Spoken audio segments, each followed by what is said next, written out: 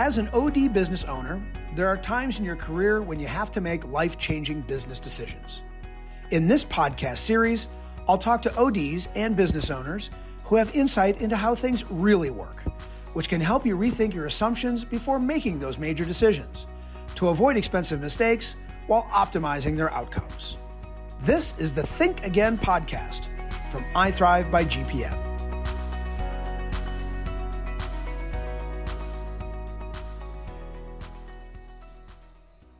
I'm Scott Jens, your host, and today's episode is titled, Why Your Team Can't Get Along, with special guest Janice Holly Booth.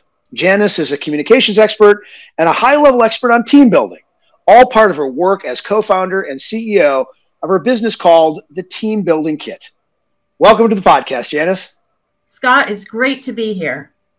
I'll tell you what, every single business owner in eye care should be interested in how you think about people and interactions. So I want to ask you first, there's this staffing issue in eye care. And I've been around the eye care business a long time. And are today's issues of staffing and leadership and practices new, or have these issues been around businesses like this forever? I think for a very long time. And what we have today is maybe a slightly different iteration of what we've had forever. But medical practices, eye care practices, think about it. These are practices that care for people, care about people, are very one-on-one. So they attract a certain kind of person, the caring kind of person. And that's where we get into the issues of non-diversity in terms of work style. Because if you have just one type of worker, for the most part, they can be the most wonderful profile, but it becomes really toxic and they can't get anything done. And there's internal strife and drama.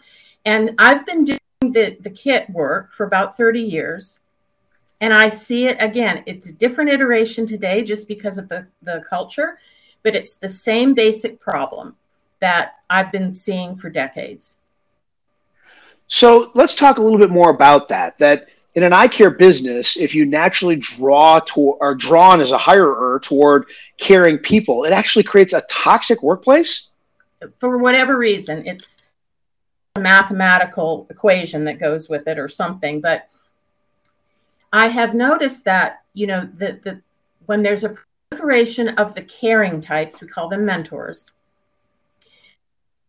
there's a tipping point, and it goes from being very lovely and supportive to being very toxic and antagonistic. And that's why having the diversity of styles is so important. It keeps that toxicity at bay because you have a healthy mix of communication styles and decision-making skills and all that kind of thing. Well, so let's get into that a little deeper. You probably have categories or groupings of these styles of both work and communication. Could you give the audience a bit of a sense of what that looks like? What's the template? What are the definitions? So there are basically four main work styles and communication styles, and they're types, and they're self-descriptive. So we have the warrior, and warriors are competitive, they're driven, assertive, and they're bold. Next, we have the visionary. These are the creatives, the out-of-the-box thinkers. They tend to be very persuasive and really energetic. They do a lot of hand movements. Then we have the mentors.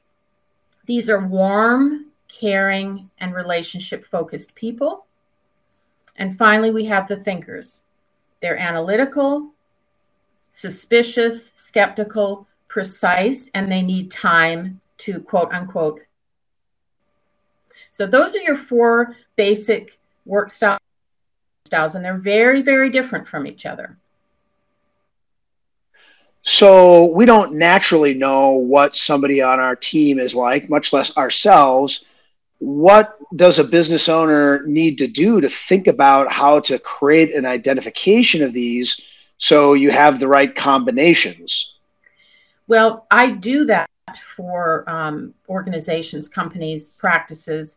I'll do an assessment of the work style as a pre-hire as part of the pre-hire process to make sure that if you've got all mentors, you don't want to hire another mentor. You want to get a visionary in there, or you want to get a warrior in there, or a thinker. But if you have all mentors, for example, which is what eye care practices tend to gravitate towards, you're going to be drawn to hiring that type because it feels good. It resonates for you. The warrior, on the other hand, might be coming across as too assertive or something, and the thinker might be coming across as too reticent and hesitant. But once you understand the great value that each of these 4 styles brings to your practice, you can feel more comfortable making that leap and taking that chance. And at the same time, you're diversifying your staff. You're getting a healthier landscape in terms of your human resources. And, I'm not the only one who offers this kind of thing. There are other assessments out there, but I really think this is worth the investment to save you the headaches that are coming down the line if you can't get your team to work together. In your experience in working with eye care teams, are there any generalities that come true? Are opticians generally a particular type versus a front desk staff person? Or do you actually just see that there is a continuum through the practice and they all tend to be one type? They all tend to be one type with the exception of the doctors. Tell us more about that. Yeah, well, that's where you'll find your warriors, doctors. And so then you have this friction between the warrior doctors and the mentor staff. And I'm going to talk about this in a little bit, why your team can't get along. But you've got doctors who are warriors, and they're, for lack of a better phrase, barking orders at their mentor staff, and their mentor staff, they're getting their feelings hurt and they're being intimidated. And so you can't do a good job when you feel intimidated or you're afraid. And unfortunately, the more the mentors, kind of hold back, the more demanding the warrior doctor gets. And so it's just a recipe for just a lot of dissonance. So I see more diversity in terms of the doctors and way less diversity in terms of the clinic, front desk, optical staff. All right. So before we go a little deeper in your assessment of why we can't get along together, a little bit more about the doctor. You described the warrior earlier, driven, shouting orders. I have to ask, is that true across both male and female doctors as you've experienced it? Yeah. I mean, warriors are, if you're a high warrior, you're a get or done person. You don't have time to sit around and chit chat. You don't want to do that. You've got an agenda, and by God, you're going to get that agenda done. And if this person can't do it because she's, talking on the phone or whatever, you're going to get more and more and more frustrated. And it doesn't matter if you're a woman. It doesn't matter if you're a man. It's that type that is driving you. And again, this is if you score high in that particular archetype. I do want to just pause for a minute and say we have all 4 of these archetypes within us. So it is possible in any given situation, if you're smart enough and you can analyze the situation, to pull on which one of these archetypes is needed in the moment, depending on who you're talking to. And that's really what it's about. It teaches you, it doesn't ask you to change who you are.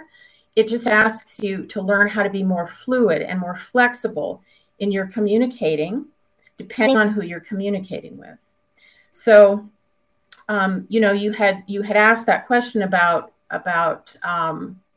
the doctors, male and female, and if there was any difference. It's really about the dominant archetype. Although I will say in the South, which is where I'm located, in North Carolina, there is this, women are indoctrinated to be, more along the lines of the Southern Belle kind of thing. And so you might see less of an aggressive push from a warrior, a female warrior, than you would say up north where I lived for many years. And that's, then that's a cultural thing. That's super interesting. I actually had the default premise when I asked you that the male and female warrior doctors are very much alike, because it probably is part of, being a professionally educated, doctor of a healthcare service. There's just this want to take care of people that are your patients, but also have your team around you doing the best for the patient, right? And it felt like it was going to be an answer of they are similar. But I find it also interesting that you said that the goal here isn't to change, is to identify which of those four main types you have most prevalent in you. So let's talk about why we can't get along. This has all been great setup. Give us a little bit more of your professional insight as to why we have these sort of clashing communities in our staffs, and the culture of people wanting to leave and everything else. Oh, yes. Well, I have my long career in doing this identified two major, what I call headbutts. Okay. So these are, so we've got four styles. Two of those pairings, absolutely disastrous if they're not managed well and if you don't recognize what's going on. So the first headbutt is the warrior and mentor. Okay, so warriors hate chat when there's work to be done. They're competitive and they love to win. Decisive. They take initiative and position, man. When they think they're right. And they're blunt and to the point. So just picture that, okay? Now, throw a mentor in with a warrior. Mentors want and need to develop a warm rapport with you before beginning a project. So what does that mean? Chit-chat. They give recognition to others. Everybody gets a trophy, right? They want to get everybody's input, and they're very careful with their words and diplomatic. That is polar opposite to the warrior. Put those two together before any words are spoken, before any decision has to be made, before any work is even attempted. This is a situation that's fraught. And so once so if I'm a warrior and I know and I desire a more productive working relationship, I'm going to tolerate a little more chit-chat than I normally would. And likewise, if I'm a mentor and I know I'm being thrown in with a warrior, I'm going to tone it down. I'm going to dial it back a little bit. And that's just what respectful teams do for each other. But you can't do it if you don't know about it. You just react. You become reactive. So that's headbutt number one. Here comes headbutt number two, which is even more fraught. And that's between the thinker. Okay, so listen carefully. Thinkers are logical and orderly. They're realistic. Want and need accuracy. They're organized, practical. They have excellent follow-through. They plan carefully, and they deliberate before deciding. They're emotionally detached. Okay, visionaries. They love change. Change for change's sake. They're dreamers. They think big and they're outrageous. They're enthusiastic and they go full steam into an idea without too much thought. And they're very outgoing and friendly and persuasive. Oh my God, you put a visionary and a thinker together, and this is where people quit. The thinker cannot handle that visionary in their face all the time saying, "This is the idea I had this afternoon. What do you think?" And then 5 minutes later, "I had another idea. What do you think?" And remember, the thinker needs to think about it. So the thinker isn't reacting because they're thinking. The visionary keeps pushing for some kind of reaction that they're not going to get.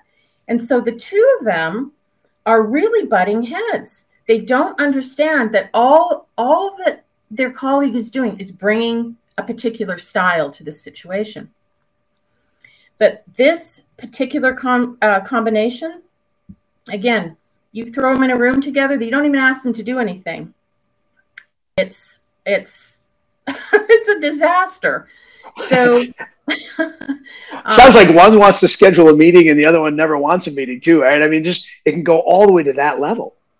Well, and okay, so we've all been in meetings where, you have the people that want to stick to the agenda, and then you have the people that want to throw the agenda out the window. And typically with visionaries, ideas are bouncing off the wall, going everywhere. And there's a time and a place for that. And I actually really appreciate all the visionaries in my life, except when I have to get work done and I need to stick to the agenda. And it's like impossible to rein them in. And so then you have the thinkers in the room just being so frustrated by all this, the balancing of ideas that they just withdraw further and further, and their morale is affected and their productivity is affected. Because the other thing is, when visionaries take over the room, thinkers never interrupt, and they don't tend to speak up, right? So they feel like they're never heard, and it becomes very unbalanced and unhappy. Well, you've given us a ton to think about, and while we can't fit your full workshop series in this podcast, it seems like the quick and simple first level of analysis a doctor has to do after listening to you is create an environment where we at least recognize that we may be different in these ways. And they can seek out more information from you and others that do this more deeply. But just if they even use sort of some of the content that you've given us today, they can go to their team and say, I want us to all realize that maybe, some of the times we have challenges is we come at our work and our communication differently. Is that a fair way to sort of summarize what you do with people when you get them all in the room together? Absolutely. And the other thing that I emphasize is that these 4 styles bring tremendous value to a team. There isn't one that's better than the other, depending on the situation. So if you've got something that needs to be researched thoroughly, don't give it to a visionary, give it to a thinker. If you've got something that needs to be done right now, give it to the warrior. They'll knock down every wall to get that done. Whereas the mentor might want to talk to the wall owner before the wall gets knocked down. So if the entire team understands what each of these 4 archetypes brings, they can see each other instead of resenting each other. And that's where you see the culture change. That's where you see people becoming kinder with each other and valuing. So I did a kit session the other day. They had no visionaries on their staff, and they wonder why they can't come up with any ideas, why it's the same old, and why they're stuck in it. They don't have a single visionary. So, that's when you have to bring in consultants. There are lots of consultants out there who have great ideas for eye care practices. You bring them in, but it's not that easy, because if you've got all these thinkers who are digging in their heels because they don't like the change, you could have the greatest idea in the world, but you're not going to be able to implement it with any ease, at least. So it's, I just recommend whatever process they want to use, that employers really understand what their human resource assets are and the deficits, so that they can work on supplementing the areas where they're weak. Janice Holly Booth from the Leadership Kit, your expert insights have really given us something to think about. We're grateful for your expertise. Thanks for sharing it today.